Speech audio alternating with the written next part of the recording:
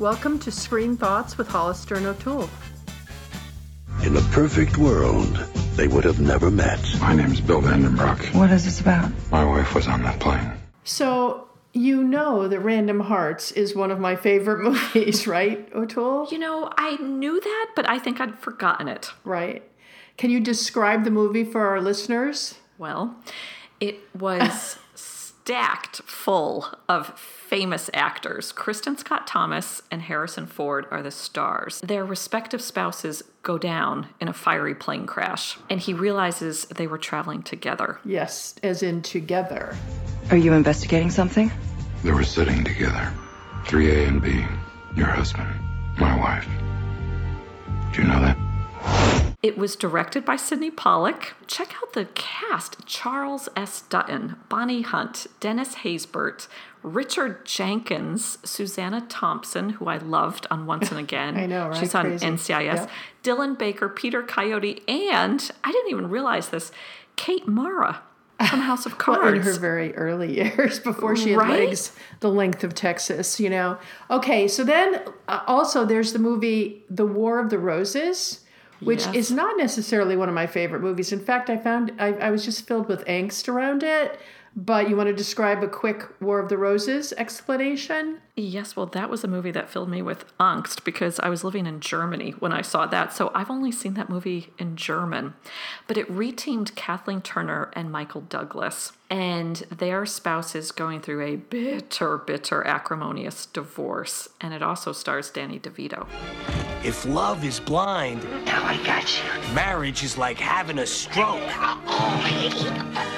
Well, and DeVito plays his divorce lawyer, and he sort of oversees the entire description of how this all falls apart. But it was not a movie that I tremendously loved. But War of the Roses is a cult film. I mean, people watch it over and over again. What do you think the two movies, War of the Roses and Random Hearts, have in common? I'm going to go with the writer. Warren Adler, who was the author of those books and so many more. He's written over 30 books. I know. I believe over 12 of them have been optioned. He was a pioneer in electronic publishing, and I'm going to have to check out this audiobook because Cynthia Nixon reads his New York Echoes. Yep. Hollister, one thing that I think is amazing about Warren Adler is I don't know if he still holds this record. You can probably tell me.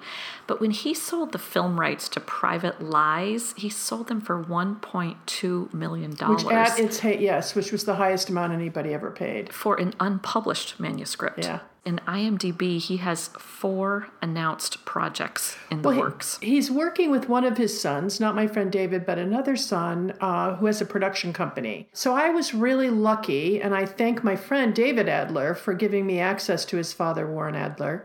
I was really lucky to have the opportunity to spend the morning at Warren's apartment, and where I got to interview him about movies and books and all things on the screen. I will point out that at one point we agreed that I would take Warren to a film. He doesn't like to go to movies anymore. He doesn't like the trailers. Any listener ideas of which one I should take him to over the coming couple of months, let me know. And are you going to let him share your popcorn? No, absolutely not, but I'll buy him his own. I'll buy him his own, and I'll buy him a medium, whereas I always get a small. So thank you, Warren, for one of the great mornings I've spent. I really, really appreciate it. So without further ado, we're going to play my interview.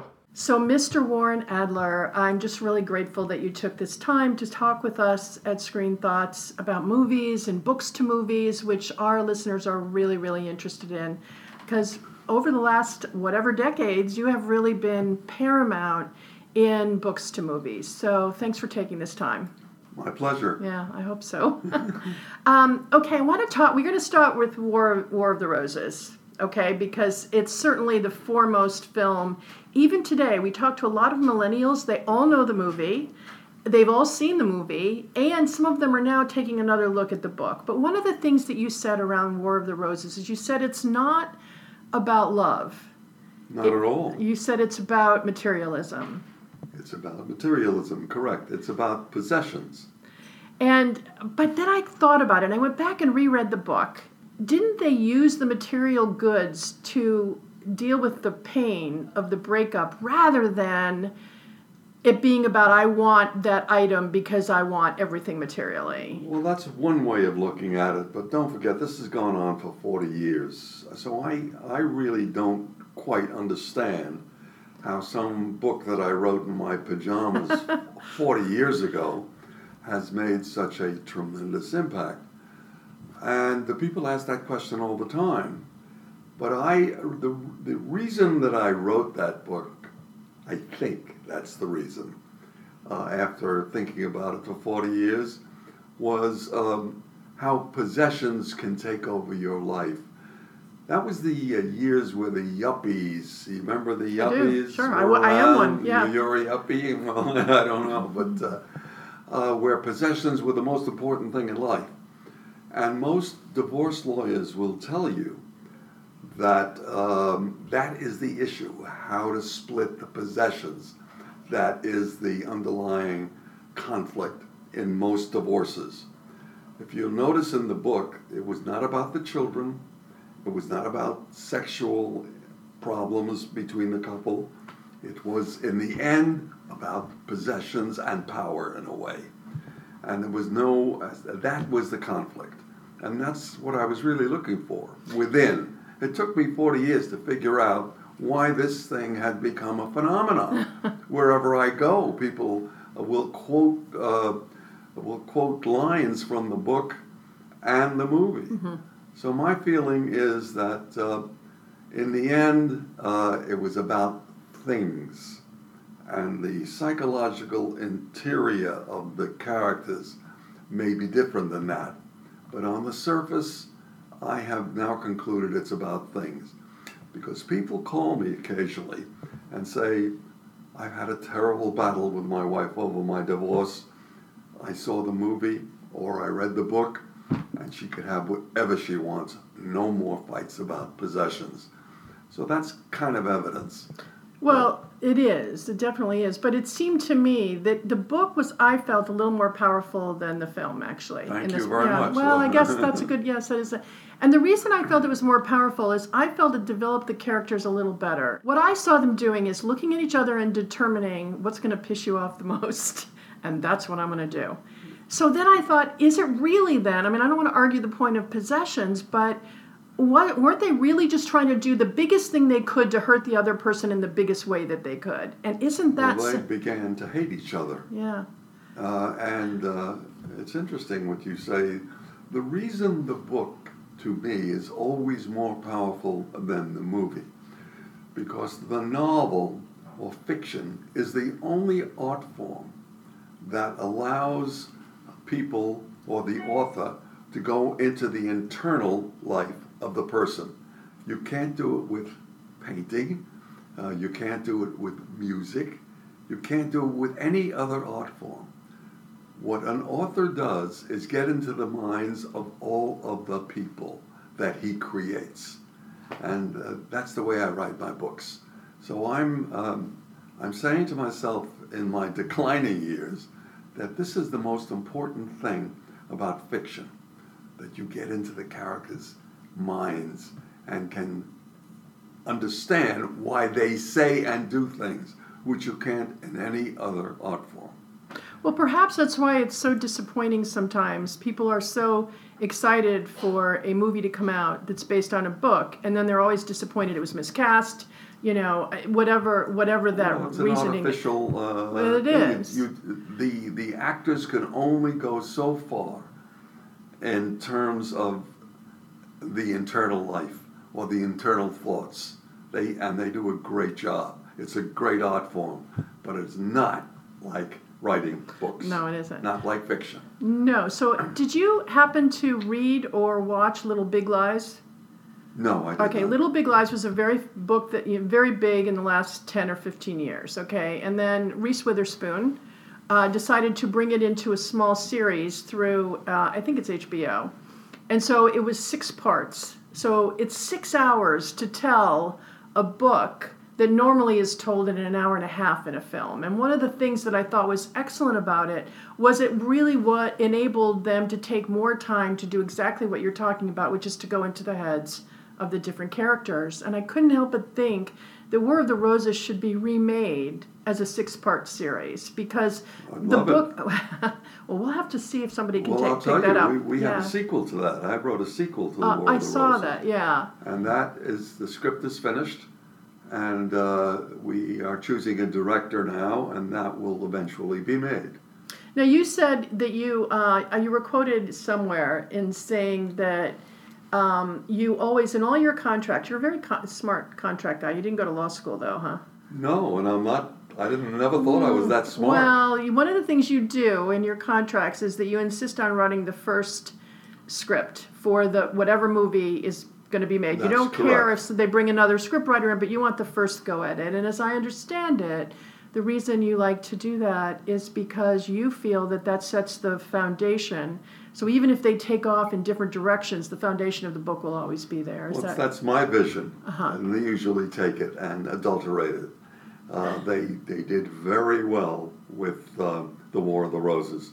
Not so well on Random Hearts. Terrible. As a matter of fact, I thought it was so terrible that I wrote a piece in the New York Times, I didn't see which you don't do that. And I thought it was a terrible movie. But a lot of people love it. I love that movie. But I did not think it wasn't. The book was 100 times better, in my view. Yeah, I think you have to understand from the movie perspective, though, as somebody who saw the movie before I read the book. And that is that Harrison Ford, they did a great job in playing characters that did one of two things. They gave me a mirror of myself or a window into that which I aspire to be. And so whenever a movie does something like that, people are going to love it. But if you read the book after the movie, then you're going, wait a minute, this could have been a 10 times better movie. Could have been, right. Yeah. And here was the basic problem with it. The Harrison Ford character was supposed to be an assistant to a congressman. And for some reason, Sidney Pollack, the director, made him a cop, which changed the whole routine of what that story was all about. But Sidney Pollack likes action in a way that... Yeah, but they liked that kind of action, but there was plenty of action on the part of the assistants of the congressman. Yeah, there was. It was Dustin Hoffman who found that book, and he read it in a little paragraph in Publishers Weekly. And I had a number of conversations. We had breakfast together, and I thought he was going to be the star. He would have been really perfect. And Did you think Harrison Ford was not perfect? I didn't think Harrison Ford was. I like Harrison. I think he's a terrific guy. I lived in Jackson Hole and used to go horseback riding on his property, and it wasn't his fault. He's an actor. It wasn't his fault. But I think by changing that character, they changed everything. And what I did was the worst thing that any writer could do. I wrote a big piece for the New York Times telling people how much I hated that movie. And when I met Harrison and Sidney later, they were not too happy with that. But I told them what I felt. It was my original piece of work. You know, as we get older, for me, authenticity is sometimes more important to me than how people feel about me in a moment. And I think if you write a book is a very personal thing. You have every right to say what you think about the transition into a movie. Absolutely. Yeah. And as you reach a certain age, you never care what people think about you anymore. It doesn't matter. I'm there. I'm so there. No, you're not there. I am, actually. Okay, but... all right, now let's go back to the question of War of the Roses, your first book to be picked up as a movie. No, that was not. Oh, wasn't? No, not at all. Which was the first? That was my 10th novel. I know, but the first book to be picked up as a film. No, the first book to be picked up for a movie was Trans-Siberian Express.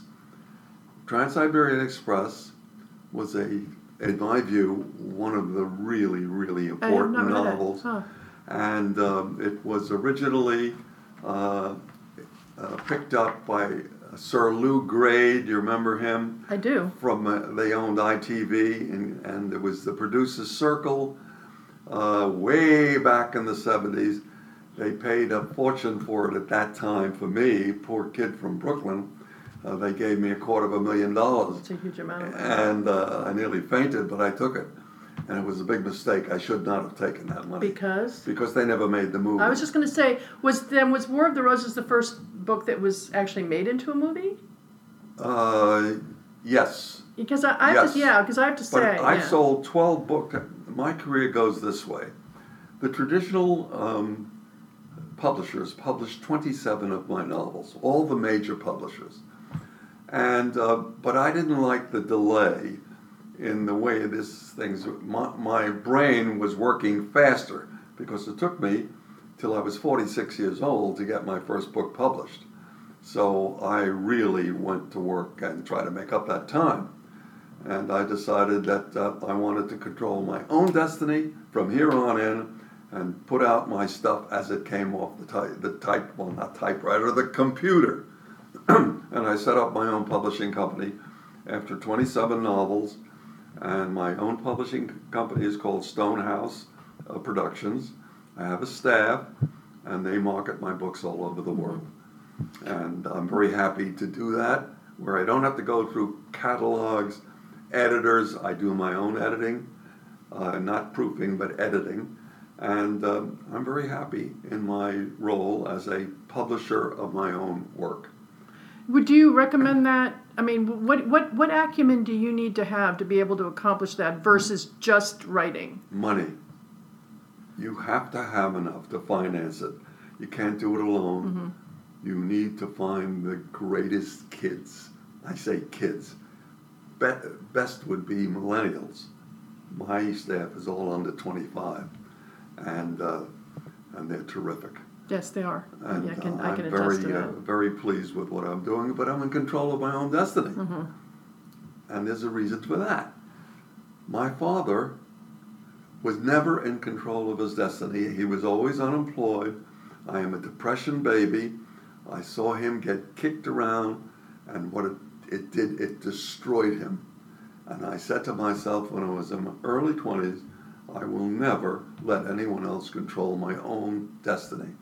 And I was entrepreneurial, went into my own businesses, and made enough money so that I could do this publishing work that my first love and my only love. So what's your writing plan? Do you get up? I know you get up early. I just know that about you.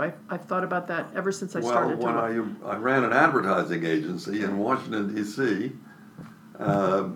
real estate and politics was my specialty.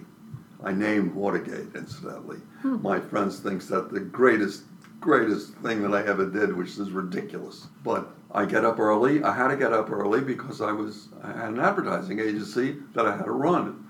So I usually get up at 5, and I try to do 5 pages a day. And then I stop, even if it's in the middle of a sentence, and I went to work. So you do 5 pages. I mean, when I'm hot, I do 5 pages. Okay, yeah. Every day. 7 days a week. Steinbeck used to get up every morning, and he said he had to do a warm-up. He would write 2 or 3 letters before he would do also 5 pages. Interesting. Well, I never knew that. Yeah. I always ask writers, and writers always ask me, what's your method? And incidentally, there are 3 questions that they ask fiction writers all over the world. I don't know why. These are the 3 questions. When do you write? How do you write? And where do you get your ideas? Well, everyone will ask the same question no matter where I am. I could be in Paris. You could just hand a sheet of paper or something out. Just answer the question. No, every author, a friend of mine, gets the same thing. This is not an original idea, but it's amazing. They will ask those 3 questions. Well, I'm a writer. You said, how do you get your ideas? Okay, ideas are easy because if you live a full life with interesting people that have flaws, which I certainly do. Who doesn't? Well, but everybody does. But when you write and expose those flaws, there's a penalty. It creates a barrier between you and the people you're around. No, it does not. That is a barrier for you as a writer. And well, no one's ever gotten mad at you, Warren, for what you wrote. If you worry about exposing the secrets of people you know, don't go into the fiction writing business. That happens do you have to me friends all that the time. have difficult things that they don't want you to share? Who cares? You're writing fiction. You're making up stories. It's not exactly the stories of them, because it never comes out as a perfect portrait of what they are. But if you start to worry about, oh God, my friend Jamie, I'm exposing a secret he told me, you'll never be a fiction writer. So has anyone, It's inhibiting. It's no good. No one's ever gotten angry at you for something you wrote? Oh, sure. No, they got angry. The War of the Roses is a good example. Because I at a have dinner made party, right? enemies because people actually believed I looked into their divorce papers. And people don't talk to me. And how do you respond to that? What do you say to them? I say, that's ridiculous. I'm writing fiction. I make it all up. And I don't care. Well, it's funny because I know you're a very happily married man, 61 years. No, 67 years. 67 years. However, my wife has Alzheimer's. Yes, I'm and sorry. She's now in a facility. Uh-huh. And that is the worst thing that ever happened to me in a charmed life. But you had a wonderful marriage, right? I mean... This is my sweetheart that suddenly is I met her when she was 19 years old. I married her soon after. She came to the Army with me when I was stationed in the Pentagon. She gave up a year of college and came back to finish. Yeah, I miss you. Don't make me cry now. I'll try not to, although I might cry. Yeah, Alzheimer's is a terrible disease. Yeah, the terrible. worst. Yeah, and nobody knows anything about it. Well, and there is my sweetheart, still looking gorgeous, who had a fantastic career, a White House correspondent, a magazine editor, and she barely knows who I am. Well, and life is life, it is what it is. But War of the Roses, it's so funny. Here's this guy who's really happily married who writes about anguish, Random Hearts, War of the Roses. These are not happily married people. It's interesting, though, that you can tap into that. And one of the things that a number of people have said to me that I agree with is you're able to write both the female and the male character with equal accuracy. It's not easy, but I think my experience says that men who are really happily married and are respectful of women being equal to but different than are able to write in the women's voice. Did your wife help you to be able to show a female character as ably as your... I never ever showed my wife or read my wife my books until they were finished. And then she read them. You mean edited or first draft finished? When I finish the book, I will allow her to read it. In fact, I don't tell anybody what I'm writing about until it's finished.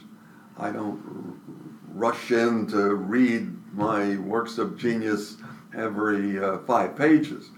I don't ever tell anybody about my writing until it's finished, until I've figured out the ending. Because if I knew the ending in advance, for example, I wouldn't write the book. Because the way in which I look at writing is the characters that I create, they create their own destiny. I don't write by outline. Once those characters are alive in my mind, they work out their own destiny. Because if I knew how it ended, I wouldn't write the book.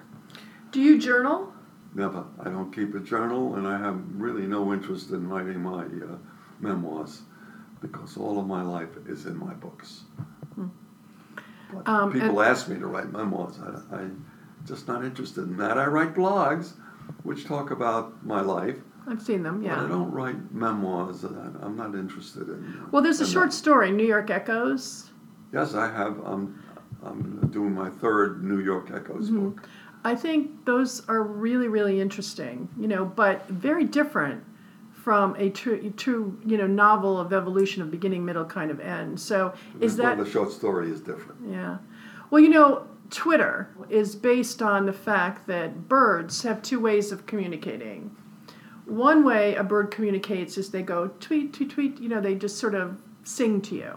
Okay, and then what they sometimes do is they have this burst of energy that comes out that goes tweet, tweet, tweet, tweet, and no scientist knows why, but that's why they named it Twitter, because it appears to the scientists that the birds have this energy they have to get on paper. And I couldn't help but wonder if some of the pieces that you've written are your Twitter versus your tweet. Like a novel takes a long time, and it's this, sort of slow, meandering conversation with yourself on a piece of paper. But some of what you write is really urgent. Well, it's a short story. It's different. Well, but, different. You yeah. have to do it differently. But I'm now finishing my third New York Echoes, and it is different. It is a wholly different way of looking at it. It has to be faster, and it has to be different. You haven't got the time, the leisure to really go into the character. So, what are you reading? Do you prefer books or movies? Well, I'm a child of the golden age of movies, and I could name all the movie stars of the 30s and 40s. And I met, when I lived in California, I was on the Warner lot, and I met some of the great actors. And that was a big thrill to me. Do you think the actors of old are better than the actors of today? Not really. Do you think the work was better then? Well, for me, they linger in my memory more. They don't make movies for people like me anymore. I don't know if they do it for you. I mean, I'm not interested in comic book characters. I think that when things get really rough, people are looking for escape. And those comic book pictures are all escape movies. I'm not interested in that at all. I'm interested. They called me when I was in Hollywood a relationship writer. So I'm only interested in human relationships, not... well, Nora Ephron was a relationship writer. I guess she was, yes. And, you know, so if you look at When Harry Met Sally, that's all based on relationship. Yeah, but they don't make movies like that anymore. Yeah. Well, or they don't make big money on these movies. Well, Nancy Meyers, It's Complicated. Did you see that movie? No, I didn't. Yeah. I don't go to the movies with the Well, same... I'm going to make you go see a couple movies because... Okay, great. Yeah, I'm going to pick you up and I'm going to take you to the movies. Okay, but fine. Nancy But Meyers, I'm a great fan of Turner old movies. I can name all the movie stars down to not to the extras. I still can remember them. Well, we do something on Screen Thoughts. It's called Blast from the Past. So give me two movies. If somebody's not familiar with that time, give our listeners two movies that you think would be blast from the past that they should go back and watch, because our listeners are a lot of people in the industry, but they're younger people in the industry, as well as people who follow film and television in a huge way. They 3 to 10 hours a day. So tell us two movies or three movies, if you can, that you think blast from the past we should go back and watch. I will watch those three movies, and then I'm going to make you go to three movies, and we're going to see where you come out. Okay. Okay, what do you got? Gone with the Wind. Okay, absolutely. Which is very interesting. Okay. I don't think that Selznick read that book. I think he knew about the book because those guys don't read. The one thing about Hollywood is they don't read. It's amazing. They have their people below them reading these books and then writing an outline or something like that. It's amazing. The original guys, Goldwyn and May, they never read those books. It's a whole different world. But Gone with the Wind was a terrific movie, I thought. Another movie that I really... That's a great choice, Gone with the Wind, actually. Yeah. It was a terrific choice. Yeah. And Clark Gable, of course, was fantastic. But nobody knew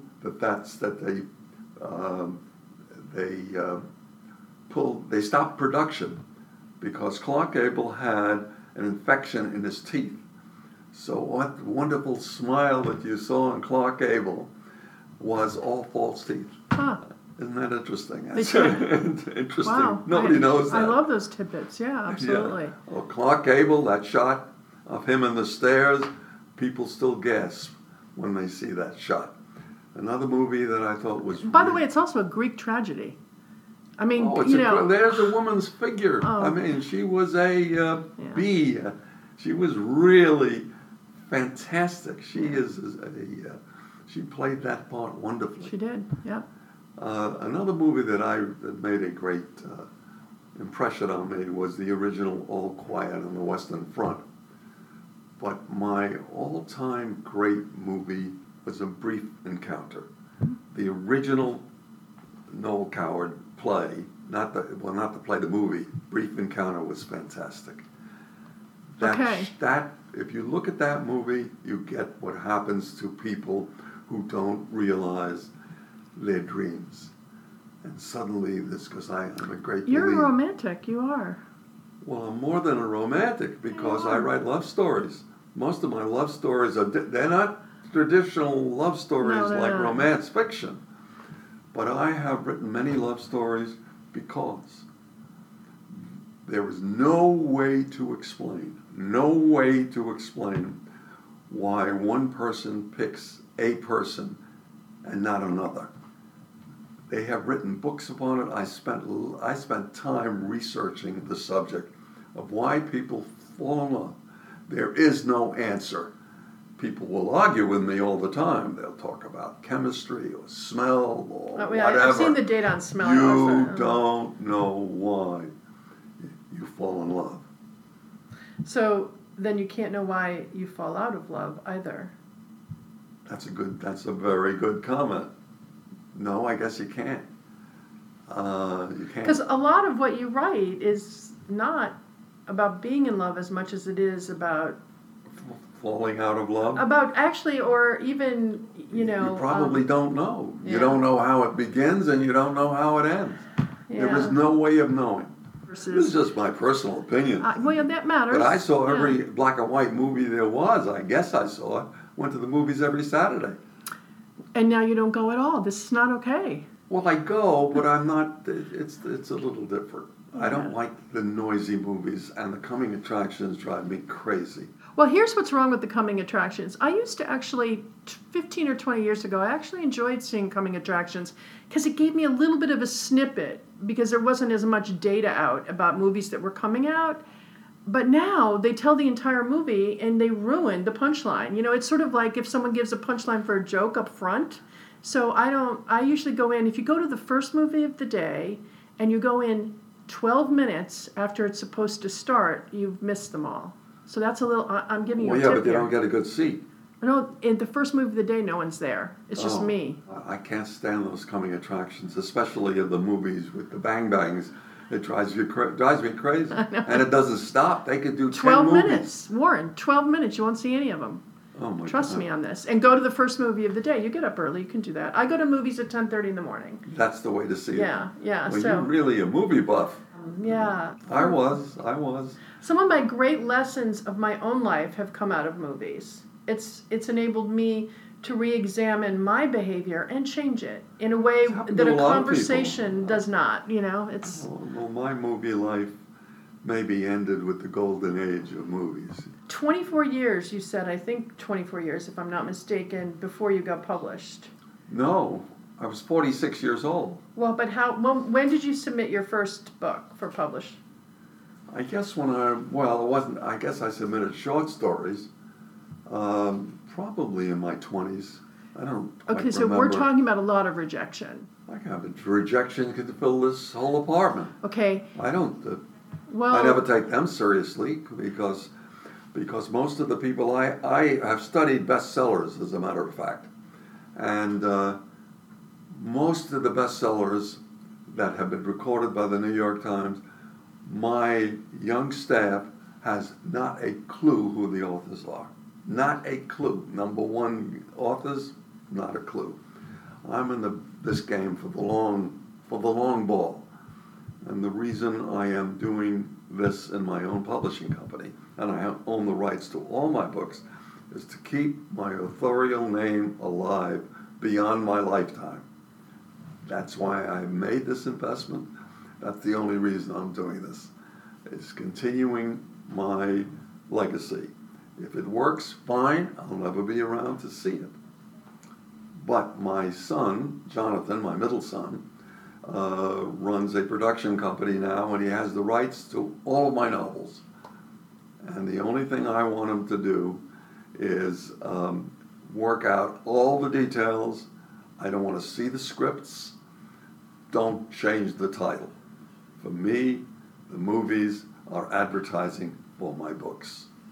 That's the way I look at it. So I don't look at the scripts. I don't do anything that they will occasionally ask me for advice, and I say, look at the book. You know, I talk a lot about titles on Screen Thoughts. Titles matter to me. You know, yes. yeah. For a book writer, it matters. If they change the title, what good is it to the author of the book? Not just about money.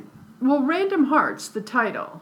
When I go to the title of Random Hearts, for example, and I think random's a big word to insert. I mean, I get the hearts part totally, but random is as if there was absolutely no decision made for the ending that took place, meaning, I randomly met you. In other words, the entire force of the entire book really made me think twice about the fact that they found each other after they died. All of those things were random moments that could or could not have happened.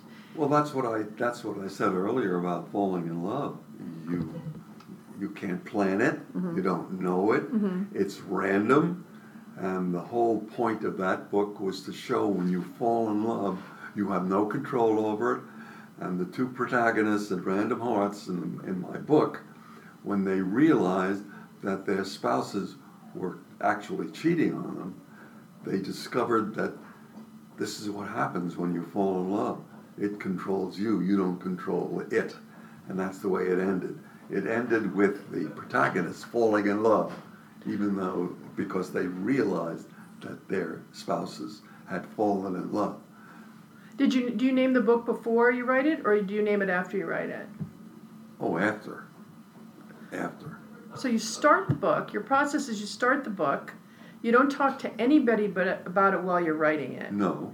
Okay, you write 5 pages a day. Yes. You think about it the rest of the day. I think about it all of the time. It totally, as we speak, I know that my subconscious is working on my fiction writing. So does I have learned that. It never stops. It's always there.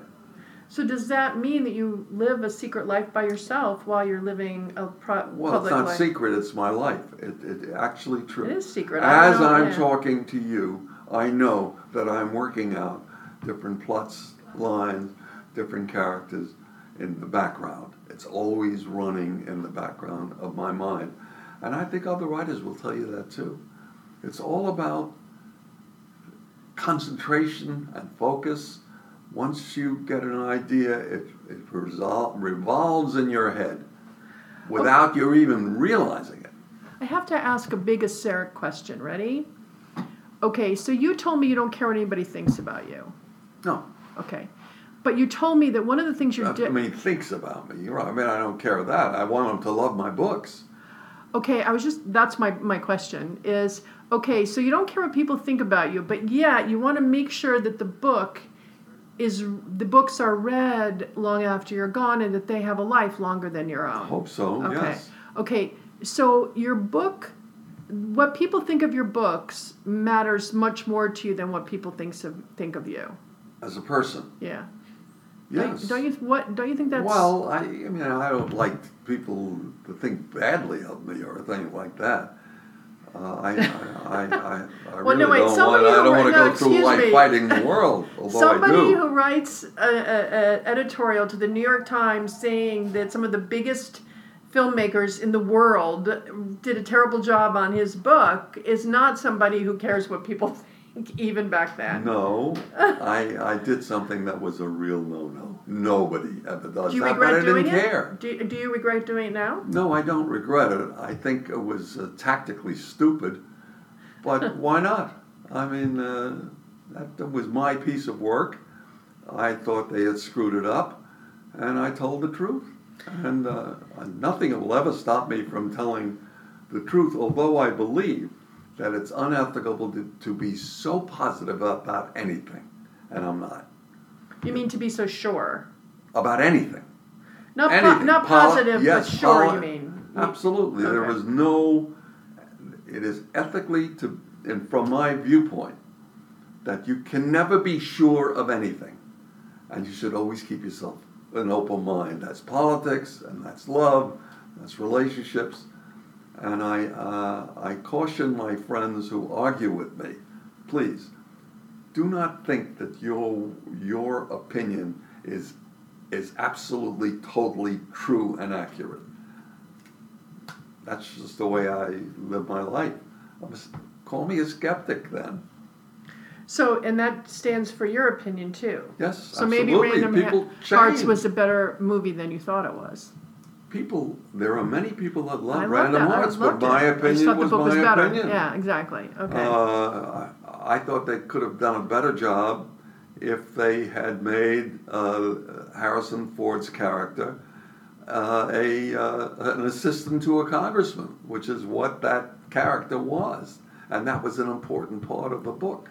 So they changed it to a cop and had no relationship at all to the relationship between the man and the woman. Well, at the time, interesting, at the time, when Sorkin pitched The West Wing, one of the things that the networks all said is nobody wants to watch anything about Washington. Oh, I go back further than that. Okay, I was just going to say. So I can understand why they would have said that character is not somebody people want to see on the screen. So let's make him a cop, which everybody loves to see, and then the guys won't mind coming because the cop beat 'em up thing. You've got to get men in the movie as well. So I think that's a very good analysis. Yeah. Now, when I was a kid, 20 years old, 22 years old, I wrote a short story. And I wanted to get William Morris to be it was about a senator. And I went up to William Morris and met one of their agents. I was a kid. And it was about a senator, and I think it was about a senator who was not a good guy. And the agent said to me, "You can't do that. You can't write about senators and politicians in that way. And we're not interested in taking you on." Yeah. So what Sorkin did in that, tell the truth about what he saw Washington was. Well, by the time Sorkin brought... That was maybe 50 years later. Well, not 50, but close. Yeah, 40 maybe. But I think probably with Random Hearts, that's why they didn't want to make them, Well, sure. Yeah. I think they were looking at getting butts in the seats.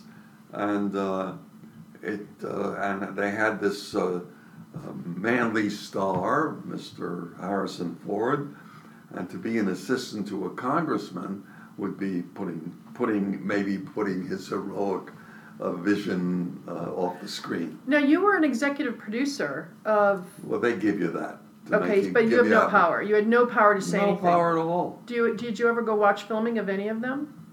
Yes, I watched one scene being filmed. Which one? Around the corner. There was a restaurant right around the corner here called Billy's.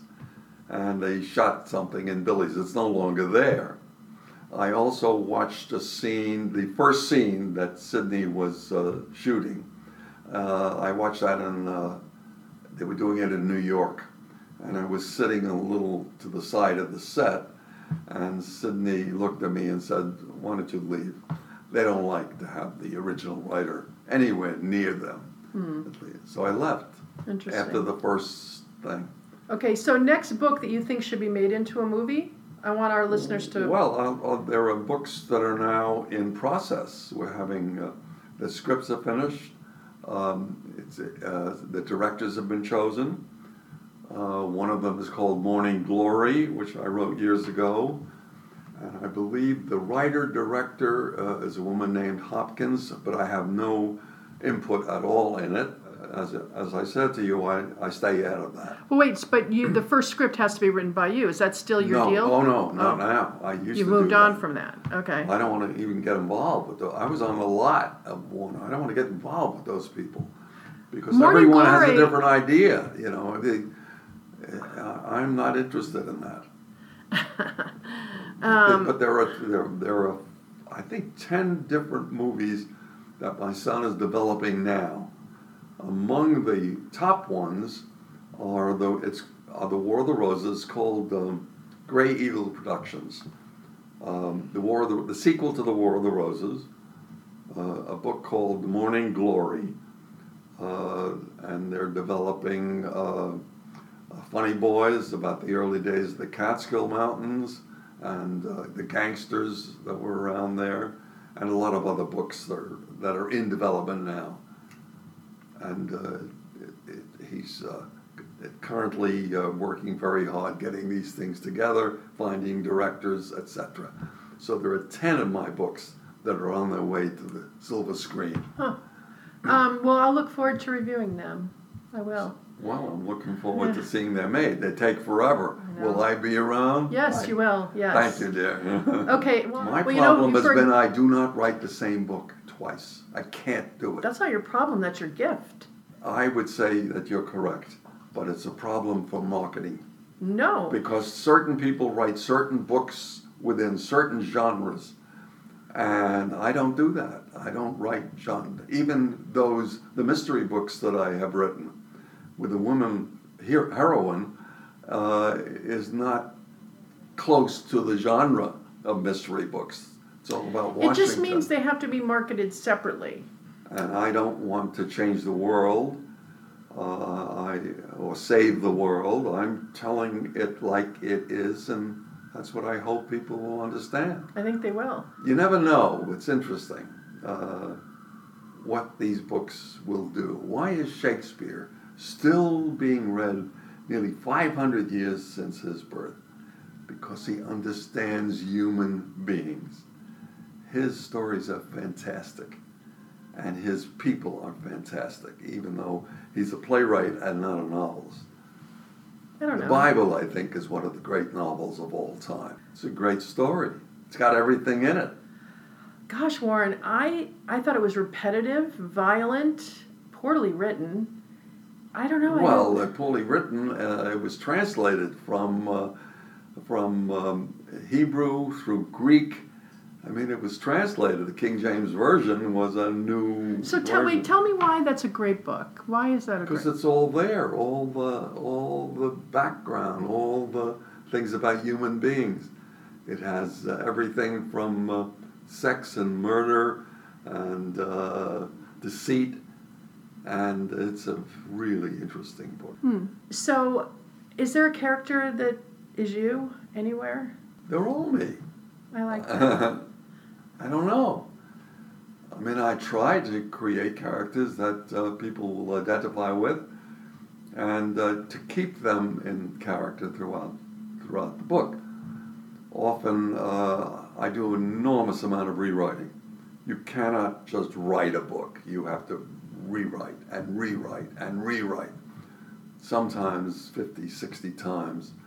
And I still, if I ever reread my books, which I don't, I would be sitting there and making changes. You know, I've often thought that an actor has a much easier time doing a character when there's a book behind the movie, because of what you said earlier. You said earlier that, you know, that a book enables you to be inside the mind of a character in a way like no other art form. You can't see behind the scenes. But I think that's not necessarily true, because an actor will not read the book.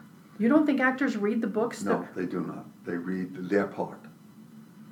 And that was one of the things that I had with Kathleen Turner, who every time I said, "Do you read my book?" she got very upset. No. Really? Yeah. Nobody reads the book. The actors don't read the book. They read the script. So Absolutely. You don't think I don't know a Kathleen... single actor that read my book, except when Dustin Hoffman wanted to do Random Hearts, he read the book. So why didn't he take the role? God knows. Wait, so you don't think Kathleen Turner read your book? Absolutely not. She said that would spoil my part. Oh my God. Well, that's the way it is in Hollywood. It's naive to think otherwise. They don't read they read their part. Well, many women now who are becoming directors and producers, you know. That's different. Okay, they read the books and they want the books based on reading them and seeing themselves in some role or other, you know. Well, my experience, yes, they read the book and then they make their changes. And they use their own vision and they do not follow the book. War of the Roses, everybody that touched that book, with the exception of Danny DeVito, who was the director, but then again he was taking orders from James L. Brooks, who was the brains behind it, was divorced. Every single person that bought into that book was divorced, including David Brown and Dick Zanuck that bought the book first for the movies. They were all divorced. But you don't think it's interesting that you wrote it and you're not, and you were happily married? Well, people think that that's what I'm dealing with the imagination. Easy My work for you is to the say, imagination. I'm not the boss. It never even occurred to me. Easy for you to say that's my imagination, but some people would say it's very hard to write well about things you've never experienced. Well, if you have an imagination, you experience them. Well, that's true. I hadn't thought about that. If that's what your gift is, then you know. So you said Danny... Shakespeare didn't experience all those characters that he did, and he created. He did it in Balzac. To this day, I think Shakespeare... Even did anybody. To this day, I think Shakespeare may have been a woman. I'm not sure. But, okay, who knows, right? You can't say for sure. Yeah, okay, but wait, you said Danny DeVito was taking orders from someone else. Do you think he didn't direct it the way... He didn't chart the direction of it? Well, he probably did. I don't know. I think he was... That James L. Brooks was the brains behind that whole thing. And he was the head of the company. He really wanted that book badly when it was available. And he got it, and he got it right. You feel that movie was done really, really well? I think it was done very, very well. They did it the way they should have. They cut out a lot of different parts, but that's okay. They found something within that book that made it a kind of an icon in the divorce industry for at least 4 decades. I was going to say, keep going. So who knows? And you thought Danny DeVito was good in the part? Yes, he was good in the part. I wasn't sure he was cast properly, but... Well, he was he's part of the group. Yeah. He was the director. Well, that's the nepotism of being able to... That's the way it is. Yeah, I mean, he's still out there, and he was a hairdresser to begin with, but a natural actor. And he was a hairdresser? I didn't know that. Mr. Danny, he was a hairdresser. Really? Well, they all was something else. I guess. I mean, Harrison Ford was a carpenter. He was a carpenter. Yeah, so was Jesus. Well, yes, right. There you go. I'm not sure what that means, but I can't thank you enough. My pleasure.